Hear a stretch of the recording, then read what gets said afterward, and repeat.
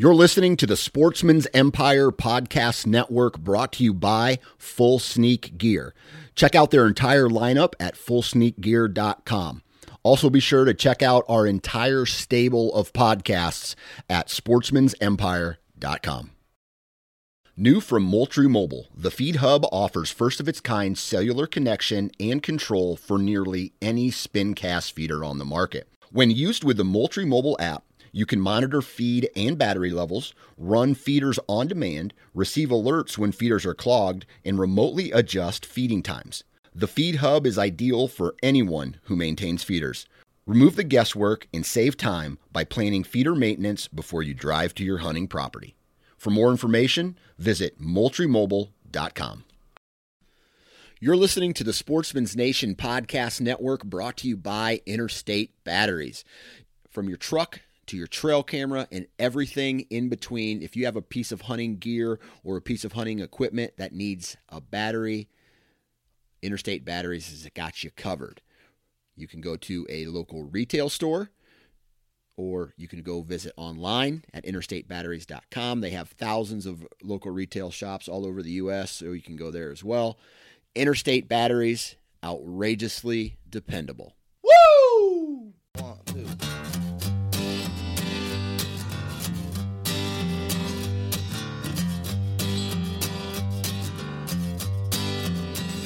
This is the Hunting Gear Podcast, and just like the title implies, we cover all things hunting gear and equipment, from discussions with the top manufacturers to product reviews from past hunting experiences.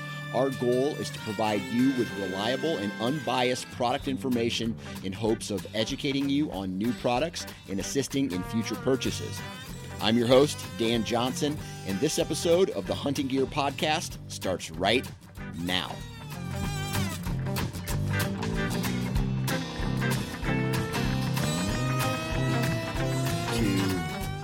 1. All right, everybody, welcome back to the Hunting Gear Podcast. I'm your host, Dan Johnson, and always, I should say it as always, because you're not on every episode, but Bob Polanik's here too. Bob, what's up? How's it going, guys? I'm doing pretty good. I checked my trail cameras for the first time this year, and I'm pretty happy with the results that I got. And that makes me just really jacked for the upcoming season. I kind of follow you on social media there a little bit, and yeah, I saw you had some decent bucks come up. I was also listening to I think Mark Kenyon's podcast, Wired to Hunt podcast, and you have a 9-year-old buck.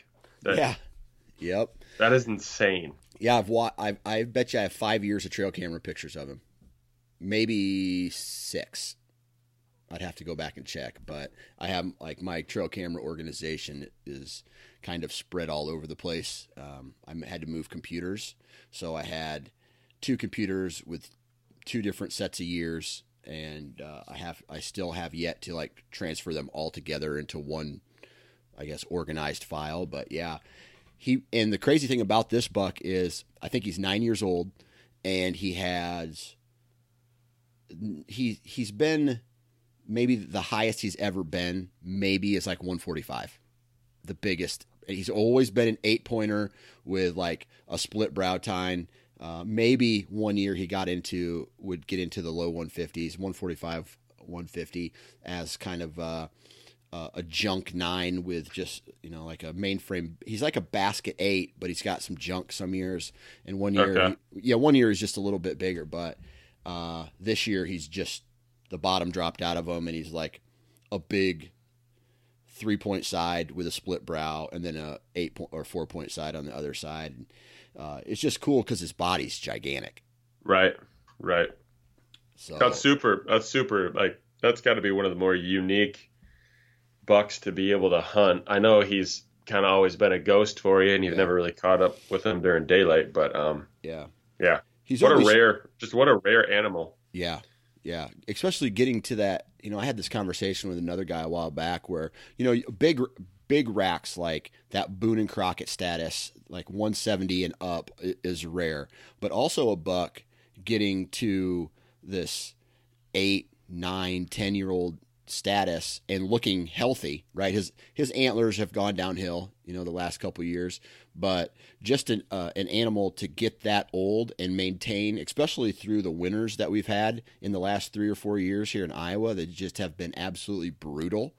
For an animal like that to survive is also rare. And to me, I'm just like, that is just as much a trophy to me as, let's say, a Boone and Crockett rack. Yeah. Yeah. If you get a crack at him, you're going to try to launch an arrow through him. Yeah. I'm not very optimistic about having an encounter with him, just for the pure fact that when this September hits, the velvet gets stripped, he sticks around for a couple more weeks. And typically when there's been years where he stuck around into October, but he's always been nocturnal, which tells me two things. One, I'm not in his core area. He bounces outside of his core area. I think I know where he lives, but I don't have access to hunt that property. So he's nocturnal when he gets to my farm that I can hunt. And then the second is when the crops come out, I don't even see him anymore until the next year. So he just goes somewhere else. He just summers on this farm and then he goes somewhere else. Okay. Yeah, I got you. Well, cool. Yeah. What about you, man? Have you got any cameras out in Michigan? I do. So I've got 3 different properties that I hunt in Michigan. And actually last night I was on public land up by my house where there's really never been too much around for shooter bucks, I'd say. Right. And this year 2019, you can't bait in Michigan. So I used to always throw, I had mineral stations going, kind of just an inventory thing in front of my trail cameras. So This year I've had to kind of get a little bit more strategic on just, natural corridors, just heavily used runs and stuff like that. And I've put cameras up on old mineral sites just in case. But yeah, I checked 4 cameras yesterday up by my house on public land, where it's just notorious for just no quality deer around. And I was blown away to find 3 like 100 inch, 110 inch, potentially 3.5-year-old bucks.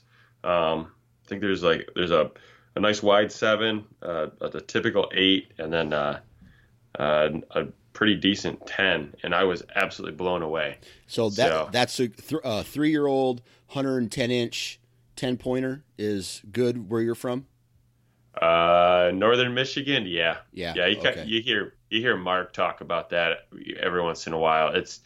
There's just not a lot of nutrition up here. Right. I mean, there's plenty of ag around. There's no ag by me. It's all national forest, but it's all just like scrub oaks and pines and stuff like that. So they just don't get a lot of nutrition. And then the mentality in Michigan is very like, if it's brown, it's down. So there's just not a lot of deer around. Yeah. So do you ever hear stories coming out of Northern Michigan of like a slammer getting shot, like a booner, or just like a freak that no one sees, and then all of a sudden he makes a mistake and gets shot? Yeah. So there are those rare ones. I saw one further north than me. Even he had to have been like I think he was like a 170 or 180 non-typical up in like Charlevoix, which is far north, northern lower peninsula. Gotcha. I followed a buck. I think I had him on camera for 2 years. I think the year that he got shot was 2016. I think he was a 4.5-year-old, and he was in like it's called the Leelanau Peninsula. There's a lot of cherries and apple orchards up there. Yeah. But he probably had to be 145, 150, he was like, I think he was a mainframe 10 with a kicker on his G2. I had a ton of pictures of him, and then saw him posted on a forum or something, Facebook page called Michigan Buck Pull, and I was like, come on.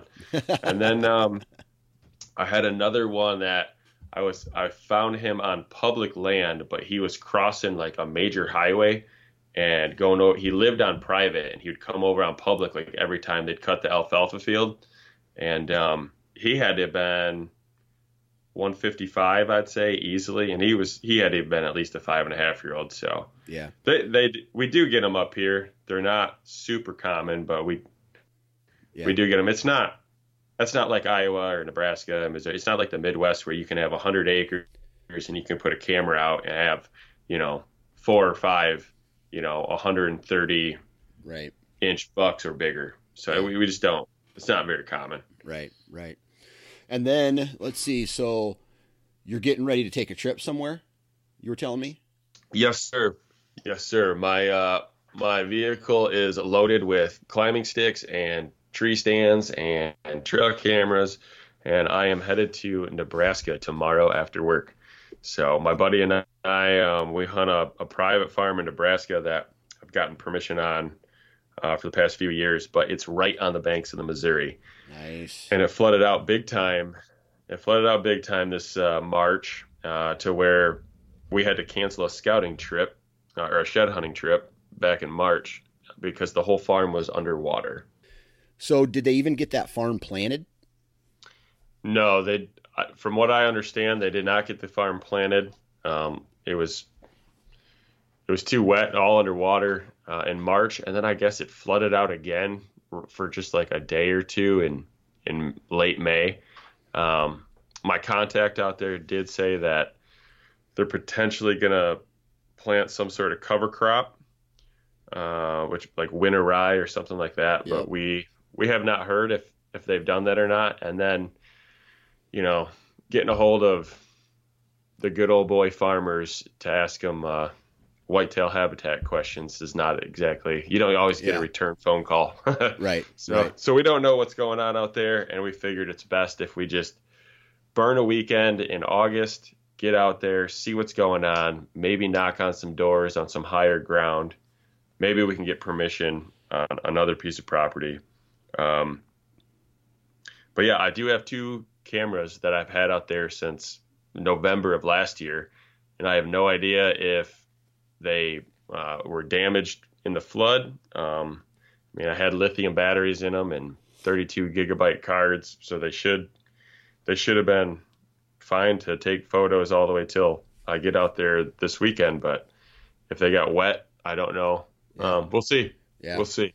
What I've had a farm like that before, or my main farm that happened. So obviously they cut the crops in the fall. All winter goes by.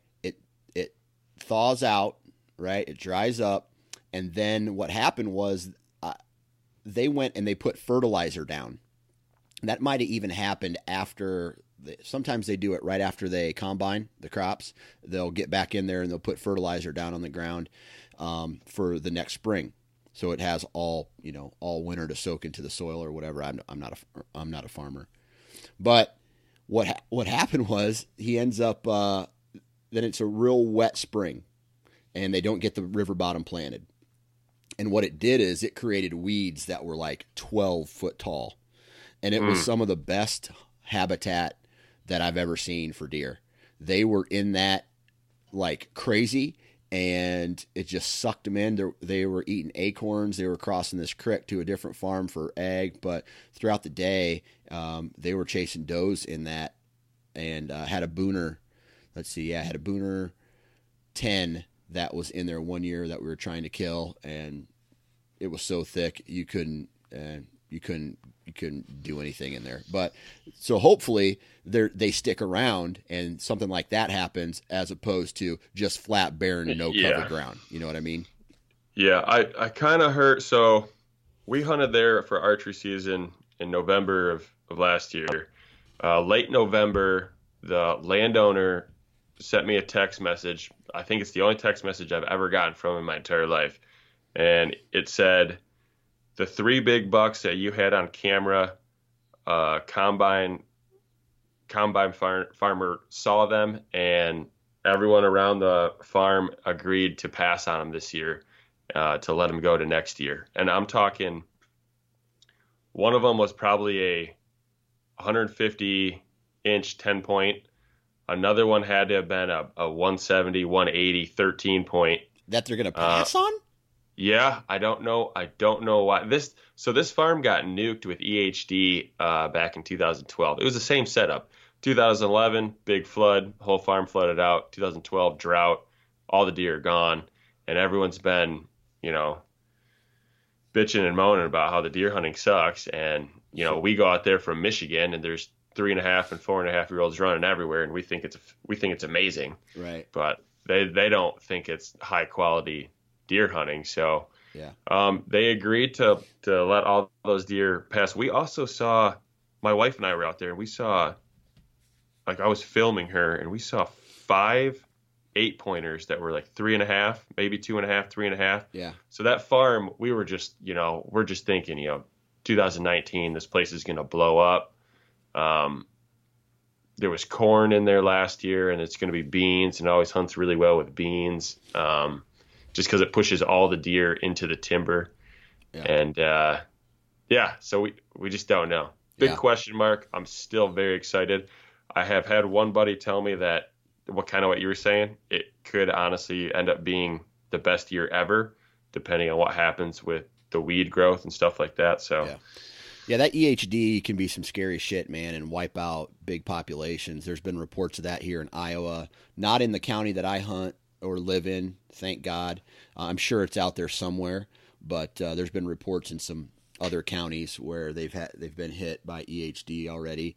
I don't think it's been near as bad as other years, but that's just me, reading very few news articles and whatnot, and guys on forums and Facebook groups and stuff like that saying, hey, right, we got it reported here, whatnot. But it doesn't sound like it's been as bad as years where my stepbrother went out. I don't know what he was doing out there on a farm one summer, and they counted 22 dead deer in one pond. Oh, yeah, 22. That's bananas. Awful. Yeah. Yeah. So that's it is what it is. But all right, this is the Hunting Gear podcast, so we should probably right. talk about hunting gear. I want to change the topic just for a little bit. Eventually, we're going to start talking about boots here, but I want to ask you if you've made any hunting gear purchases recently. Just a couple tree stands. Yeah. Yeah. What are you running for tree stands? Everything I can get my hands on for in the $60 to $70 range. Yeah. Gotcha. Yeah. So that Camo Fire site I was talking about on the last episode, that they have a bunch of decent muddy hang-ons available for like half off or 30% off or something like that. Yeah. But you can only buy one at a time. Like, you can put 5 in your cart, but when you go to checkout, they'll only let you buy one. I don't know if it's like a shipping thing or what. Well, they're trying to save that deal for everybody. You're right. Huh. Wow. Right. So, but yeah. I run the big game, like the $40 big game hang-ons, the muddy ones. I do have a few Lone Wolves and the climbing sticks, but that's typically for when I'm going out to like Nebraska, Iowa, and get super mobile, and I have a week straight to hunt, and right. I'm always bouncing around. But right. I think hunting. I bought my wife some Sitka gear for our elk hunt that we're going on in a few weeks. But yeah. So let's see. My recent purchases are I bought boot gaiters. Yep. A pair from Kenetrek. I think I did some research, and that seemed like it was the best value and price and quality all kind of wrapped into one. So I went with those. I bought a bugle tube that for my elk hunt, and so my kids are playing in the backyard, and I'm practicing my bugle tube, and my neighbors have got to hate my guts right now because it's just I'm screaming and trying to learn how to chuckle. So it's if there was anybody who knew what they were doing, it probably sounds absolutely horrible for my calling. But I'm trying to practice to get it. Yep. So I bought a bugle tube, and then here's this. Every once in a while, it's time to make a big purchase, right? And so I needed another base layer top, something somewhat lightweight, something that had some multifunction, for out west and on the tree stand, and just kind of in my mule deer hunt, being active, but also at the same time being able to use it while I'm sitting for my my rut vacation or whatever. So I bought this hooded sweatshirt from Sitka, and it was the Apex hoodie. Oh yeah. And it's $200. I think after taxes and shipping it to my door, it was like $225 for a hooded sweatshirt, right? And I put it in my cart. I bought it, and I'm just like, oh my god, I just spent $200 on this thing. And it's almost like you get a little bit of this buyer's remorse, or you feel like you got swindled or something. You know what I mean? Like, oh yeah. And so I got it. I tried it on, and it's awesome, right? It's merino, and this and a different fabric on the shoulders, but most of it's a merino base layer, and it's gonna do the job. It's gonna be great. I know it's gonna perform, because all my other Sitka stuff in the past has performed, but it's just that thing. Like, I save up all year, I budget a certain amount of money for my hunting gear and equipment and my tags and my my trips, and you take a big chunk out of it for one item. It's almost like a punch in the face, as if that makes sense. Oh yeah. It's when you're buying it, it's like an adrenaline rush. You're kind of sitting there like rubbing your hands together like, ooh, I get this new piece of gear. Can't wait to get my hands on it. And then you buy it, and then you sit there and you're like, well, there goes $200, and right. I don't actually have anything to show for it right now. Right. And yeah. I mean, you get it and you feel better at least. Yeah. So but that's a great piece, man. I live in that thing when I elk hunt for a week. Oh, you got it. Yeah, that's my a lot of times I'll wear a lightweight merino underneath it. Okay. And then I'll wear that on top of it. And it just depends on the weather. Yeah. And then if it's even warmer, I'll shed that and I'll just wear my straight merino. But that thing, when you're busting through brush, because the bottom of the arms and the shoulders have that different fabric, it just doesn't get hung up. Yeah, it doesn't get hung up on all all the short stuff. So yeah, it's a great piece. And then the way that the pockets, like the pocket on the belly of it, the way that has like its own integrated pockets, that's super nice. Great piece. Love that piece. Yeah. And it's, I can tell just by looking at it, I tried it on. It's very comfortable. It fits well. And at the same time, you just, from looking at it, it's just like the stitching, and it's built really well. But I'm going to start doing a little bit more research on other companies and brands that are out there that may be direct to consumer, like a KUIU, and stuff like that, because I don't know, like, I just feel that $200 is a lot of money. I know it's going to perform, but I feel like there's got to be something else out there that is from the same standard or the same quality. Right. I mean, but cheaper, like a lot cheaper. Oh yeah. There's got to be. Yes. Because Sitka's a retail. They have they're a retail company, and their branding and marketing is like premium too, right? So right. I don't know, man. I feel like you're paying for that. You're paying for the retail margin, obviously, and you're also paying for the marketing in that as well. That's all like kind of wrapped up into it. And, they it worked. I bought it, right? Whatever they're doing, it worked. I ended up purchasing it, and, I'm going to purchase more Sitka gear in the future. Mm-hmm. But I don't know. There's just something about I come from a I come from a broke ass family when I was a kid. So every dollar that we spent mattered, and my wife absolutely hates me for that. Yep. So I don't know. Is what it is, though.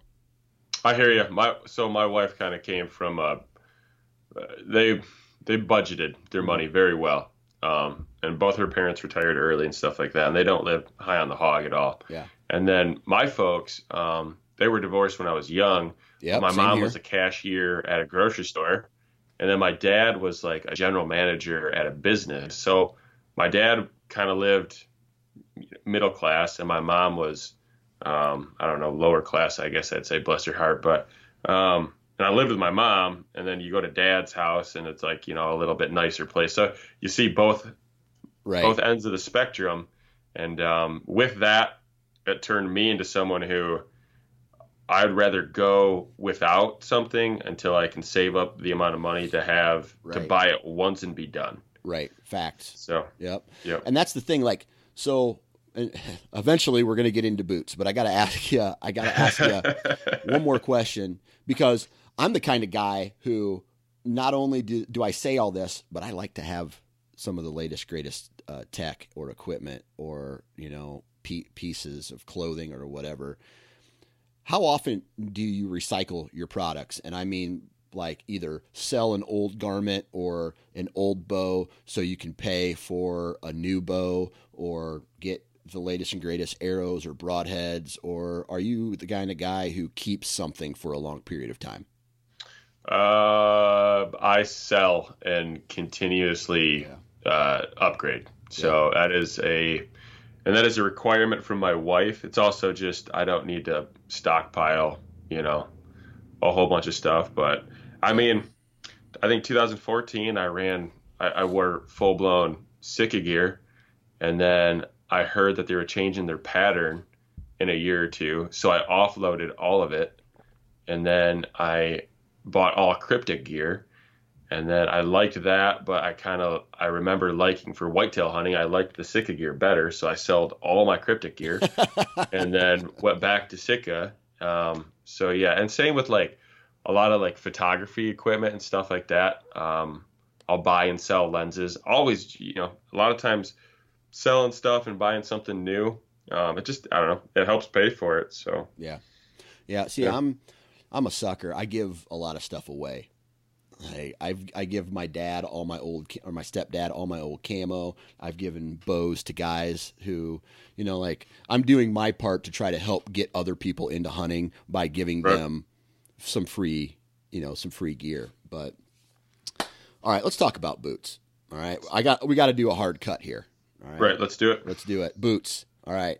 So boots are one thing, and, we had this conversation about gear and clothing, right? And this evolution where we started with basically cotton jeans or Carhartt overalls, and now we're into some more higher end stuff like the Sitka gears, the Cryptex and whatnot, something, more hunting focused. Why don't you talk to me a little bit about your boot game back in the day? As far as whitetail tree stand hunting, I've always been a rubber knee-high guy, scent control type of thing. Also, if you do want to throw a little doe PP on your boots, if they're I was that guy. Rubber. I used to be that guy, dude. Dude, I still do it from time to time, and I'm not going to lie, I've definitely shot a buck in the last, 3 years because of it. You think so? I'm fairly certain. Okay. I don't know. Okay. I don't know. I purposely step in cow patties on the way to my tree stands. That's my cover scent with a little nose jammer. Yeah. That's my cover scent. I do like nose jammer too, but so yeah, I started with that. With the problem with most of those rubber knee-high boots is you get one season out of them, and then they crack, where your foot bends, and they leak, and they're, I don't know, $150 to $180 for one season. Yeah. So that's a pretty big bummer. I have had luck with the Lacrosse over Irish Setter. Irish Setter's got this Rutmaster boot, and the ankle on it is so tight that you have to sit down and with both hands rip the boots off your feet. Oh boy. And that was with nothing, no layers jammed in the leg of the boot, Right. And I read a lot of reviews on it, and a lot of people had that same problem. So I don't know if they've corrected the issue. That was probably 2-3 years ago. It was the Rutmaster 2.0s. Yeah. Not to single a specific product out, but it is a gear podcast. So yeah, I've had good luck with lacrosse. And then for elk hunting, I have really struggled to find a good pair of boots until just recently. I went through a pair of boots each season. I was wearing Merrell's just because it's Yep. like it's a middle of the road option, Yep. and they never last more than one season. Between the training you do to get ready for the season and then the actual hunt, they've just ended up failing me by the end of the hunt. I know 2017, I elk hunted in Idaho in September, and it snowed for the whole week. Yep. And I was lacing up frozen boots in the morning because the waterproofing on them just broke free. And on the second to last day, the heel of the boot was legitimately coming apart on me. Man. On a backcountry elk hunt when you're 5 miles from a vehicle. And that was could with not your believe Merrell's. Merrell's. Yeah, that was. Yeah, That was. okay.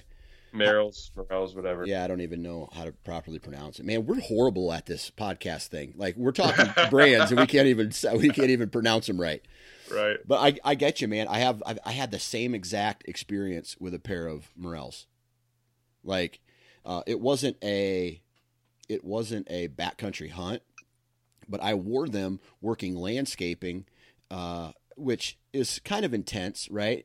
So maybe that boot is made for just trail hiking and not necessarily going off grid type, Right. going bananas out in the backcountry. It's just like, Right. okay, if you want a really good pair of boots. Now, don't get me wrong, they were comfortable. They were very comfortable Yes. boots. Yes, exactly. But Yep. it's like the heel came apart on them, or the sole started to rip. And I wore them during my archery season one year, and I didn't really have to walk through a ton of water, but what happened was they're only good up to a certain temperature. Then you got to go to a bigger boot. Right. So, Yeah, very true. all right, go ahead, keep going. So I finally got so fed up with it after 2017 that 2018 I bought a pair of Crispies. Mm-hmm. All the reviews on them were fantastic. I know a lot of, and I can't believe I'm about to admit this, but a lot of social media personalities were wearing them, and You sucker. well, I mean, they were reviewing them very well. So, but I've had them for since early 2018. Yep. I've done a lot of hiking on them. I use them. I wear them every time I'm doing any scouting, any tree stand work, anything on my elk hunts. And I'm actually wearing them right now. And they obviously look like I wear them, but they don't look much older than a month old out of the box. So, and they're a year and a half old, and they probably got to have at least 150 miles on them, if not more. Yeah. So. Yeah. So And no blisters, they're still waterproof. yeah. So that's a purchase that I'm happy that I made. What brand or what style of Crispy? It's the Summit. So I think it's one of their lighter options, and it's not insulated. So let's see here. I'm going to go to their website real quick. So it's not. Is it a leather boot? I think it's like that Cordura So it's green. material. Yes. Yeah, I have the same exact boots, dude. Okay. Yeah. You like them? The Thor GXT or GTX No, these are the Summits. Summits. The Crispy Summits. Okay, I have the Thor. I think. Yeah. What'd they cost you? I think I found like a 10% discount code for Black Ovis, and I think I paid like $280 for them. Okay. Yeah, that's Which is right along where I paid. It was like $320 after tax. Yeah. Or something like that. Yeah, I bought them at a Shields in Iowa. So, Okay. So I like to buy my boots and some of my clothing from an actual place, so you can go on and try them on and walk in them and all that stuff. So you like those Crispies then? You found something that you feel is good. Yes, absolutely. Okay. What about then so you're sticking with your lacrosse boots for your colder weather type hunts? Yeah, and I'll say so. This will be my third year on those, and I am willing to bet that they're probably going to spring a leak at the worst time, probably November 1st, and I'll probably have to be looking at breaking in a new pair. But so they're 800-gram Thinsulate. Yeah. And when I first got them, I mean, they were toasty hot, but I think just like my feet sweat and like just, always having like, if you wear two pairs of wool socks, just all that extra pressure in there. I think that Thinsulate gets compressed and they just don't retain heat as well. I kind of noticed that towards the end of last year. Yeah. So I think it might just be time to get a new pair, just to kind of re-up the heat factor of them for when temperatures do drop. But yeah, the first year I had them, I could not believe how warm my feet stayed in the tree stand. So was that the Alpha Burley Pro, or what boot was that? Yes, it was. Okay. That's the Alpha Burley Pro. Okay, cool. 800 gram. Yeah, I think they make a 1200 gram, but that seemed a bit overkill. Yeah, which I'll be honest, man, for some reason, if you were going to single out a part of my body that if it gets cold, I give up, it's my toes, man. I don't know what it is. I've tried just about everything. I wear the Alpha Burley Pros as well. I've tried the one sock, method where hopefully that air keeps it warm. I've tried the 2 or 3 sock method. No matter what, if you're not moving, that cold is going to get to you at some point. And like I mentioned in the other podcast when we started talking, when we were talking about clothing, once my feet are cold, I either have to move and walk around or go back to the truck, because I don't know, I'm a big pussy when it comes to my feet. I hear you. I'm a big pussy when it just comes to being cold. So Period. Right. I've always told people I would rather it be 90 degrees and it be miserably hot. Right. Because if you're hot, you're just uncomfortable. When you're sweating. Cold, it is painful. Yes. It's painful. Yes. So. Absolutely, man. Absolutely. So let's see here. Any other type of boot that you've done in the past that you liked or disliked for any real occasion? Not hunting related, but for work, I've been wearing Red Wing King Toes for 10 years and absolutely love them. Is that a steel-toed boot? It is. Yeah. Okay. So with that said, that's a perfect transition because I used to wear my work boots for most of my hunting career. I was wearing a pair of Rockies, work boot with a steel toe in them, or let's see, what was the other one? What brand did you say? Mine were the Red Wing. Okay, I never had Red Wings, but let's see, Rockies or Wolverines. Yep. They had some, and then I just wear a big sock, like a couple thick socks under, so my feet were just crammed tight in there, right? So I would, when I was working in a factory or when I was, working construction or landscaping, most of the time I had a work boot, steel-toed, whatever, and when it came hunting time, because I was broke, that's what I hunted in, and my feet were getting cold a lot, and I probably tried to tough it out for far too long to where you get to the car, you throw the heater on, you blow it on the defrost mode straight on your toes, and it just like, as they started to warm up, it was painful. I mean, It was painful to warm the toes up. And so eventually I ended up going to a hiking boot, right, which was, or I kind of did two things at the same time. One was I went to a muck boot, which is basically just a chore boot with, I don't even know if this had insulation, but what it did was it kept my feet dry. I say that with an asterisk because, because the muck boots did a good job of keeping water out, but as a rubber boot, they're not really breathable. So the moisture stays in the boot with the muck boot.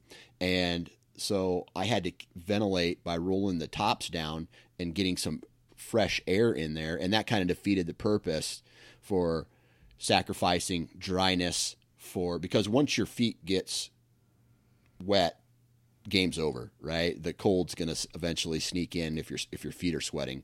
So Yes.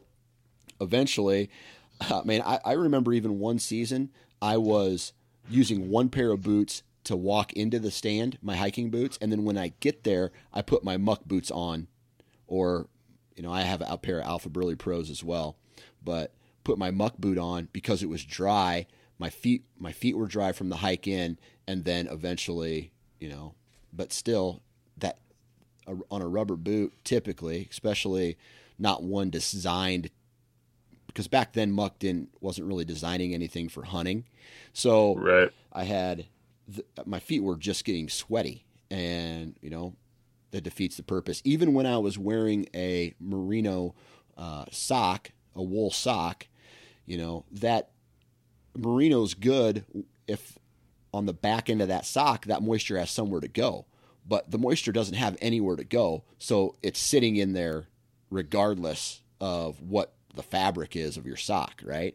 So I found that, the mucks had a certain use, right? If it's wet early season, that's probably all I'm going to use it for. But when you get into colder conditions, then I kind of switch to the Alpha Burley Pros that I have. And this is what sucks about a rubber boot, I feel.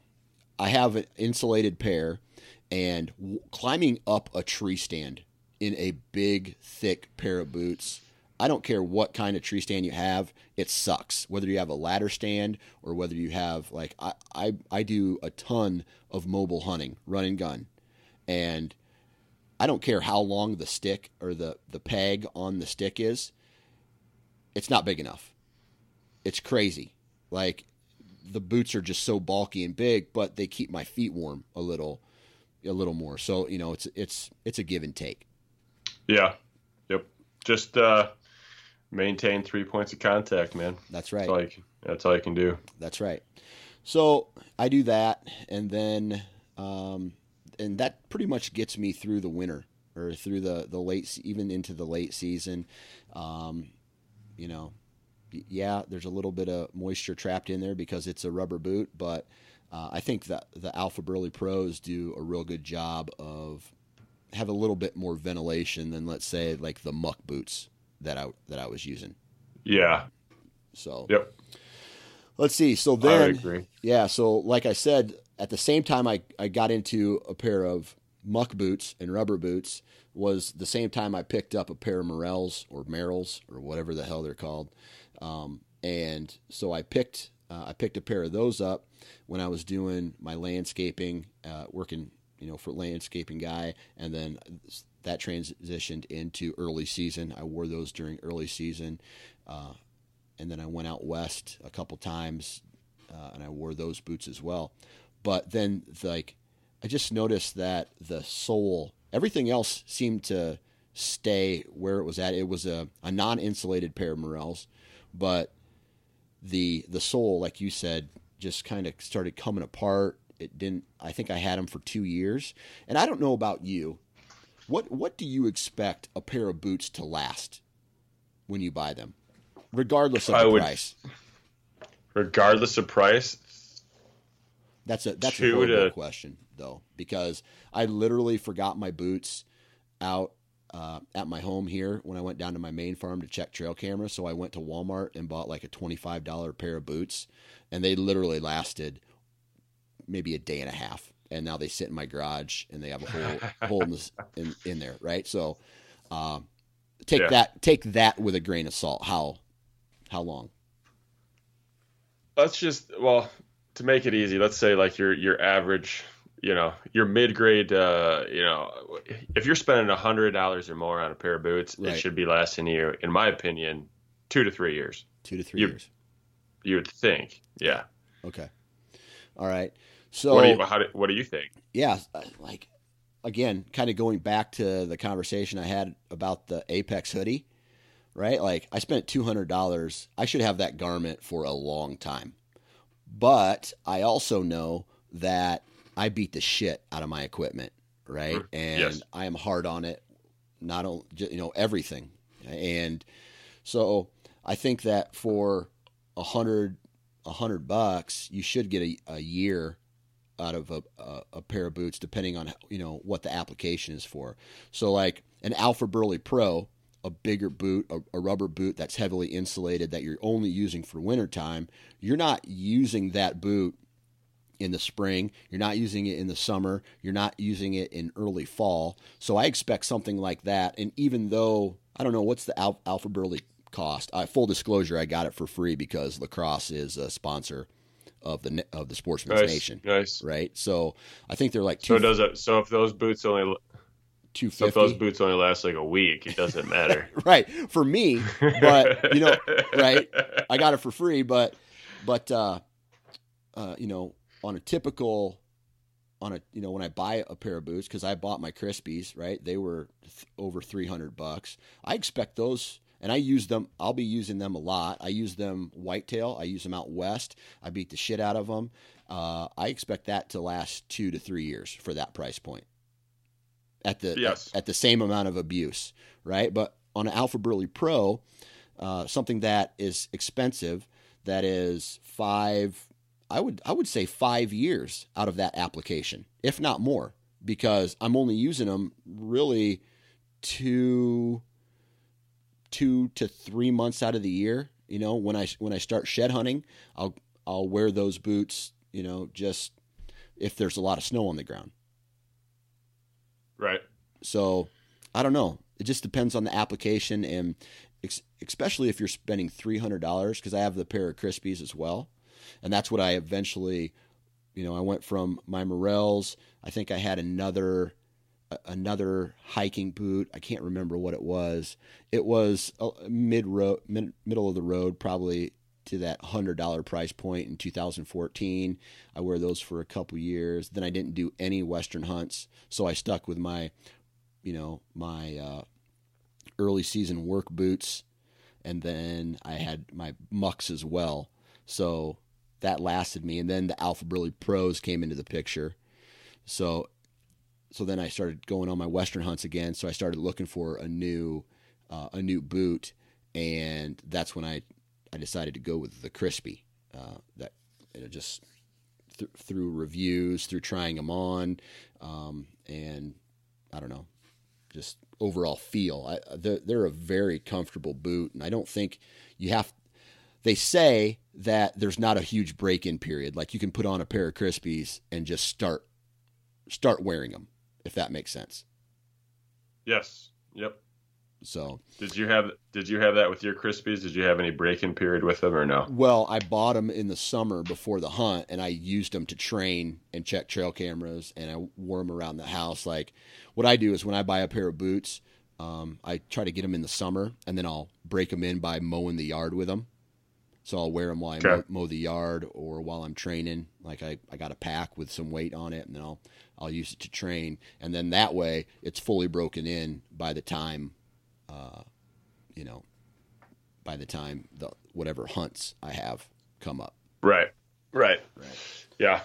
So I hear you. The Crispies, I mean, they last, and I don't know, I'm kind of all over the place here, but so kind of going back to the original question of how long, if I'm spending $100 on a pair of, I guess, early season hiking kind of general boot, I would probably expect $100 to last me a year. If I'm going up to that $300 mark, I'm expecting it to last maybe 2 to 3 years. If I'm buying a big bulky winter boot like the Alpha Burley Pros, I'm expecting that to have a longer lifespan because I'm just straight up using it less. Yeah. Yep. So I hear you. Yep. So then I would say, go ahead. No, go ahead. I was just going to talk about, fit a little bit. I just with the Crispies, it seems like a lot of reviews that I read, and even for me personally, I have a wide foot, and a lot of reviews I read definitely commented about how wide the toe box is on them. Yeah. And so if you have a wide foot, it's Crispy's definitely going to be something you want to look at. Yeah. I have my elk hunting partner. He's been wearing the same pair of, I believe they're Las Sportivas. Yeah. And that he's had those for like 5 or 6 years, and he still wears them. But that he said he's got a narrow foot, and he says definitely a narrower boot. Right. So yeah, those are just some things to consider. Right. Let's see. So I don't know. This happens with all of my shoes and all of my boots, and maybe it's because of the way my foot is or my heel is, but even if they have the heel lock laces, for some reason when I'm active, I can never get a pair of boots, I don't care what brand it is, to lock my heel in tight. Does that make sense? It does make sense, yeah. And so even when I was on this last year's elk hunt, I didn't get any blisters. I was feeling very, the boot was comfortable. But when we start walking downhill or side hilling, my heel, I feel like my toes are coming way into the front of the boot. And I don't know if I'm not lacing it up right. I mean, I looked into it, asked other guys who have the same boot. They tell me to do it how I had it. And I don't know. It's not just a Crispy. It's all boots that I have this problem with, where I can't. And then if I try to wrap it too tight to make the heel like forcefully stay in, then it's uncomfortable somewhere else on my foot, if that makes sense. Yeah. So I don't want to tie it too tight for fear of getting a blister, but at the same time, I hate it when I'm going downhill and my foot's just sliding to the front of the boot. Yeah, I hear you. I have the same exact issue, even to the point where I've gotten blisters on the front of my toes. From that. From going downhill. From my toes being jammed in the front of the boot. Yeah. So I don't know. That's usually with a heavy load on. I will say that. It's usually with and at that point, if you have a heavy load on, most likely you have a dead animal. Which at that point, it doesn't matter. Yeah, who cares? Yeah, if you kill an elk and you're packing it out and you get the blister, man, that's all good. Yeah, bring it on. Bring on the blisters. Yep, right. Exactly. I'll pay that price. That's right, because blisters will go away. Exactly. Cool. So, anything else, like from a standpoint of what you're actually looking for? Now we've talked about what we've used. What are you looking for in a boot? Let's start with a Western boot. That I'm just looking for. I don't know the exact name of the material, but it's the bottom inch that goes all the way around your boot. I've noticed Crispy has it. I think Kenetreks have it. But that initial protection all the way around the bottom, that's going to be like your higher strength material, so they don't break down. And then I'm looking also at kind of stitching, where the stitching comes together, to kind of figure out if there's going to be like wear points on the boots. Yeah. That's something I consider. And then basically the weight of them. That's why I went with the Crispy Summits. I think they're the lightest option you can get on the Crispy line. And then I just always want to make sure they're waterproof as well. Yeah. So, yeah. And for a Western hunt, because I'm always hunting in September, I've never gone with an insulated hiking boot. Maybe if I was hunting in October, I would, and I would still only go lightweight, only like a 200 gram. Yeah. But I like that year that I hunted in Idaho in the snow. As long as you're moving around, and my feet stayed warm. I mean, my boots froze overnight because we were sleeping in a tent.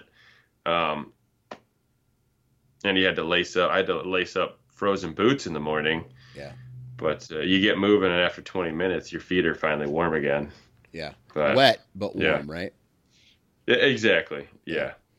So, anything else as far as what you're actually looking for in a hiking boot or like a Western style boot? Not no. Are you like More. a high ankle support Oh, or just a yeah. low ankle support? Does I like sole a matter to you? The sole, like what the tread looks like? no. Tread doesn't really bother me too much. I don't worry about that too much. I do like a softer boot. That's for sure. I don't know that I have tough ankles or anything like that, but I've never had an ankle injury in my life, and I do a lot of like wet wading in the summer on rivers, and you're always stepping on gravel bars and underwater logs and stuff like that, and there's many times where I've thought to myself I should have rolled or sprained an ankle, and I haven't. Um, so I do like a softer boot just because I don't really need a stiff boot for that ankle protection. With that said, I do have like the 6 inch. It's not the high boot, like the high ankle boot. Right. It's your average. I don't know if it's a 5 inch or 6 inch ankle, but that's just what I wear. Right. So Yeah. I'm definitely the kind of guy who's looking for something that's 8 inches or a little higher. I need it to go above my ankle. I don't know why. I think it's just a support thing.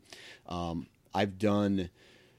I've never done, let's say, one of my training sessions in a lower than 8 inch boot or my tennis shoes, or I've done it in my tennis shoes once, and just walking up a hill with very little ankle support.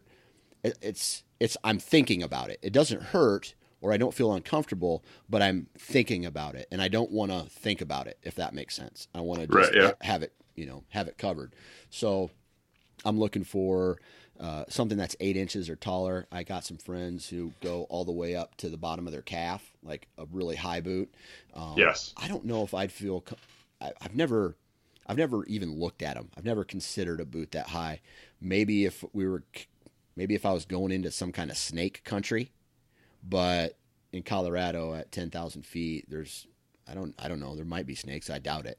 There's not a lot of rattlesnakes there, if that makes sense. So I'm looking for 8 inch boots. I'm looking for, a quality sole. I'm not, again, I don't really care what the tread looks like, but I want it to be somewhat aggressive. I don't want it to be too smooth because, that is what's touching the ground on some of these really steep climbs and descents, right? So I want to make sure I have a really good tread on the bottom of the boot. I'm looking for something that's Gore-Tex waterproofed, right? Something that's gonna, if I have to cross a creek or if I have to walk through some wet grass in the morning, I don't want to get soaked. And I think in a combination with my boots this year with a gaiter, I should be even better off than I was last year.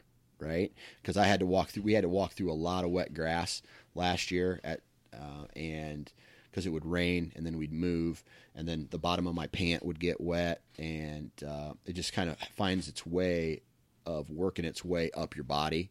You know what I mean? right, So, right. so I think in a combination with the gaiters, I'm going to find a little bit more dryness there, and then I mentioned the ankles, but a boot that has ankle laces, so on my Crispy, I can go all the way back and really lock that heel in as tight as possible, right? I'm still getting some slide in there. I'm still getting, and like I said, that's with any boot I've ever tried on or I've owned. I'm still getting a little bit of heel slide, but I want the option to tie the heel and the ankle in really tight, have really good ankle support, for when we do or if I ever do kill an elk or have a big pack out or pack in or whatever. I want that support. And like you said, the toe box is important because if you don't have that room in there, I think that's where the blisters come from. Just your foot has to be tight around the ankle and I don't know, the first couple inches of your foot, but the toes almost need to be free, if that makes sense. It makes perfect sense to me. That's exactly how I wear my boots as well. Yeah. Right. Yep. And then there's some other things like, I think Crispy They have some of them have a Vibram sole, some of them don't. I don't know if that necessarily matters to me. I know Vibram's, is it Vibram? Vibram. That's a company that just makes soles. Right. Right. Yep. So then they put them on a variety of different boots.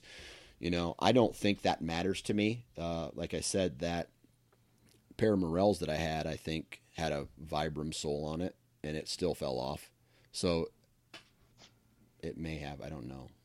Anyway, like I said, Gore, and then I just want it to be able to take a beating, right? It has to look like it's put together well. I've had boots before where, let's see, I have a pair of pronghorn boots that I wear early season, and from Danner. Was it Danner? Yeah. A Danner. Yeah, it'd be the Danner pronghorns for sure. Yeah, I have a pair of those, and I wear those early season as well. I kind of mix them in and out, but I like to wrench on my laces, and I had one of those lace hooks pop out, and I've never got it fixed, but it's just, I don't know, it's the boot overall works very well. The Danner, that boot does. That pronghorn boot, I've worn it. I wore that boot on my very first elk hunt, and then I've worn it, several, off and on with my early season, my Crispies that I wear now. So it's kind of depends if it's wet or where I'm going. I'll kind of, because that boot is insulated really lightly. So if it's a real warm early season hunt, I'll wear my Crispies. If it's that mid-October where it starts to get cool, I'll wear the pronghorns, and then when it gets cold, then I'll wear the Alpha Burley Pros. But for a hiking boot, I guess that's kind of what I'm looking for. Now kind of going into the late season where you want something with a lot of insulation, or you can find that combination, because I know guys who wear their hiking boot all winter long, but they have a bigger size in it, so it allows them to pack maybe a real thick sock in there as well. And I've never really found that happy medium yet, to where I can get a boot paired with a really good sock that just keeps me warm. I haven't found that yet. I'm still playing that game, but when it gets, I'm throwing the Alpha Burleys on, and so I'm looking for something that's just basically well insulated and well built. It's almost like at this point, the brand does matter. I'm looking for a company that's been out for a really long time. I'm looking for a company that has a history of making a good boot. I'm looking for reviews. And then I'm just seeing what other people have to say about these bigger rubber boots. And that's kind of where I lean. Yeah, I'm right there with you. I think Browning, Lacrosse, Irish Setter, kind of probably just depends on fit for you. If you're looking for like a knee-high option. Muck boots now, like, I had these chore boots or these farm boots, but now Muck boots in the past couple of years, I think past 5 years, they've upgraded and they've got several options. So that's another boot that you might want to look into for a cold weather. Man, what other brands can you think of? There's Bogs, Bogs, Bogs. Right. Anything that I've ever worn that was by them, and it's only been work related, because they're like a knockoff of a Muck boot. They're like a knockoff of that Chore steel toe Muck boot. Right. Those are not comfortable, they fall apart very easily. Okay. From what we've seen on a lot of our job sites.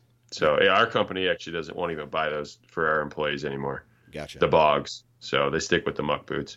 Okay. Because Muck makes that Chore steel toe, so that's why. And then they make another insulated steel toe, which no one's going to wear a steel toe hunting. I understand that. It's just that's the only experience I have with them is the steel toe versions. But yeah, it's like the Muck Arctic Pro. Those are super warm. I've never worn them hunting, but I have worn them for work. And even with the steel toe, out in the wintertime, feet have stayed plenty warm. Gotcha. And that's just with a a pair of cotton socks, just your typical work socks, oh crap, got to go do something outside for the next 3 hours, and you slap on your heavy duty boots, and feet stay plenty warm in them. So it's a positive for the muck boots. I don't know. I don't know that there is a way for knee-high boots to not crack where your toe bends. Where your toe bends on that rubber boot. I think that's anytime I've had a pair of knee-high rubber boots fail me, it's been in that spot. Yeah. So. Yeah, and for me, like, I'm only wearing that rubber boot walking from my truck to my tree stand and back. Right. It's not like I'm hanging out in them. So. Right. I guess I've seen that in my muck boot, but I didn't use my muck boots the same as I use my Alpha Burley Pros, right? I'm using my Alpha Burley Pros specific for cold weather hunting. I'm not using them typically to go shed hunting, maybe a couple times. I was using my muck boots because my shoe size is 11 or an 11 and a half, depending on,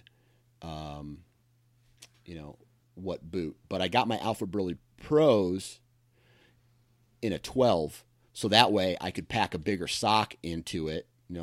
More socks if I needed to. I can wear a heavy wool sock, and that makes up the space in there. Now, My Crispies are 11 and a halves, and they fit great. And my mucks, I think, were an 11 and a half as well. So I couldn't get away with packing. I mean, I still could, but I forced, it's a little tighter of a fit for my muck boots.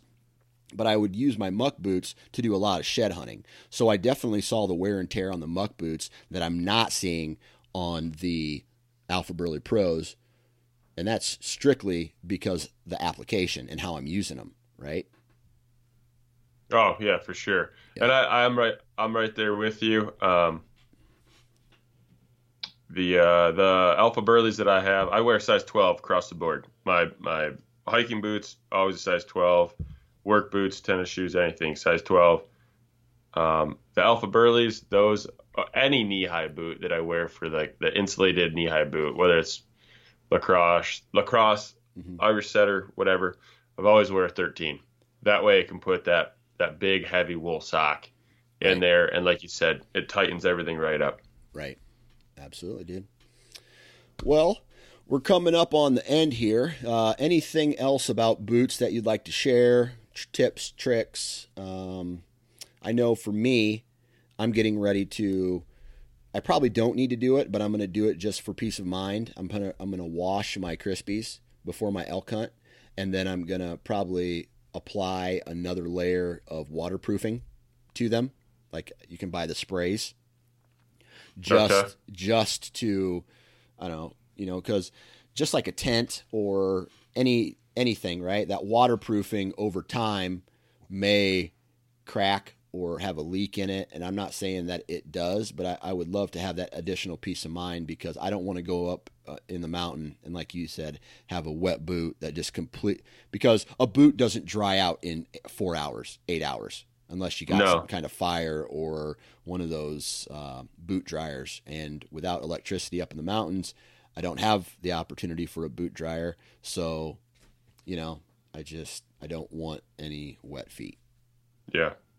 The only tips I have, it goes right along with drying your boots out. If you're Western hunting, the only way that I've ever found to truly dry your boots out is if you're doing what we call nooning, where you're just laying on top of a mountain, taking a midday nap because there's nothing going on. Yeah. Kick your boots off and let them dry out in the sun if you have that option. And then this fall with my knee highs, I noticed that by actually bringing them inside and putting them in front of a register every single night and making sure they're completely dry. When I put them on in the morning, that helped out a lot. Drying them out every single night when you're in that November week-long, 10-day-long rut hunt. Right. And, you're just, especially if you're out on some bigger farms and, you got, a half mile, 3/4 of a mile walk, yeah, your feet can definitely work up a pretty good sweat. So just dry your boots out as much as possible. Good deal. Good deal. So do you think that was a good conversation on boots? I do. Cool. I do. Cool. And like always, guys, for you guys who are listening, when I post this on the Sportsman's Nation Facebook page or on Instagram or on the Nine Finger Chronicles page, I want to hear your guys' thoughts. I would, if you think that we're just a bunch of dipshits, tell us we're a bunch of dipshits and then give some reasoning. I mean, I don't want to see a comment that just says, hey, you're a dipshit, period, because I get that from my buddies already. But what I would like is, hey, you're a dipshit because, and then talk to us about your experiences, share your guys' thoughts on boots, maybe boot and sock combinations, because we're always learning here as well. And we don't want what we're saying to be gospel. I want this to be an interactive community to talk about gear. And the reason for that is because, a lot of people make purchasing decisions based off of what other people tell them. And I don't want someone to, say, hey, well, this guy wears this, so I need to buy that. I want everybody to do their research. And I think this is a great, opportunity to do that. What do you say, Bob? Hey, I'm right there with you. Like I said, my wife tells me I'm a dipshit all the time. So, no, it's a community. There's enough on social media that pulls hunters away from each other, and this is a great place where we can all come together and share ideas. So absolutely. That's what this podcast is for. Cool. Making everybody's hunt better and making everyone's purchases more sound. Yeah, that's a great way to end it. Bob, have a good rest of your week and a good weekend. And everybody else, hopefully you enjoyed this. Please go subscribe to the Hunting Gear Podcast on iTunes or wherever you download this. It's also on the Sportsman's Nation Big Game and Whitetail feeds as well. So you can download it there and get all the content, or you can download it by itself with the Hunting Gear Podcast standalone feed. Hopefully that makes sense. Go to the Sportsman's Nation website, sportsmansnation.com, for a ton of other great content that's more strategy related. And good luck to everybody this upcoming season. And we're gonna continue to try to put these out on a weekly basis. And at the same time, I know I've said this in previous, scheduling the manufacturers to come on and talk about some of this stuff is difficult. So my goal originally was to have the podcast where me and Bob talk, and then the podcast where I have the manufacturers from some of these boots and products on afterwards, a representative from the companies. And I'm finding that it's difficult because this time of year, especially, is the buying season. So everybody within the company or the organization is really busy. There's that. And then if you guys have a recommendation of a category that you want us to cover or talk about, send me a DM through Instagram or through Facebook, and we'll make it happen. So until next time, guys, have a good one.